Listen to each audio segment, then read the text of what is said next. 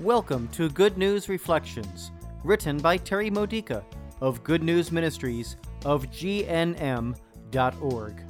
Building your faith for everyday life, using the scriptures of the Catholic Mass. Thursday of the 13th week in Ordinary Time. Today's theme, Overcoming Obstacles. What obstacles seem insurmountable in your life, or scary, or at least extremely annoying? In today's first reading, from Amos chapter 7, verses 10 through 17, the prophet Amos was told to quit doing God's work. Get out or shut up. Yet he had a mission to do. He knew that he'd been sent by God. Should he worry about the reaction he was getting and turn away from his assignment? No, of course not. He should listen to God and obey Him no matter what the personal cost. And that's exactly what he did. Look at the obstacles faced by the paralytic in today's gospel reading from Matthew chapter 9, verses 1 through 8. The crippled man needed a healing, but his first obstacle was his disease. He could not get to Jesus by himself, so he accepted the help of his friends. He accepted their rather bizarre method of solving the problem. Was he worried about what others would think if he let his friends chop up a roof that didn't belong to them? No, all that mattered was getting to Jesus, regardless of any obstacles. How often do we remain in misery because we don't feel comfortable accepting help from others, or because we don't like their methods? How readily do we give up because the task seems impossible or the dream unrealistic? How stuck are we behind regulations and policies that in general are good, but now they're hurting an individual? If the task or the dream is a calling from God, no obstacle is insurmountable.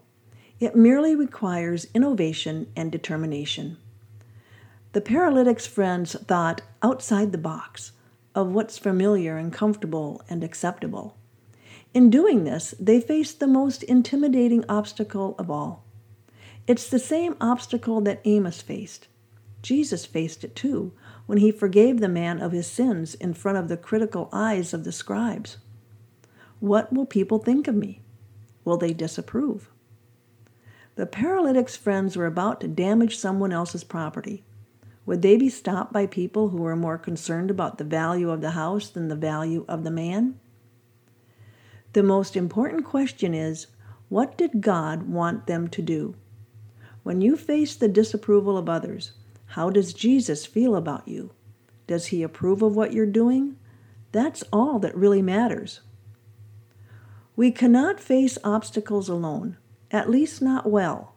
We all need a support group of Holy Spirit-filled friends who will help us identify what's paralyzing us and will carry us forward when we're too weak to move on our own. We need friends who will help us discern God's will and find innovative ways around obstacles.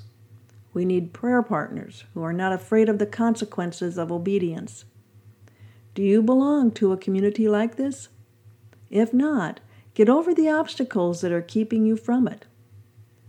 Obstacles are really just illusions, not the end of the path. They are merely tests of our determination to move forward with God. This has been a Good News Reflection by Good News Ministries of GNM.org.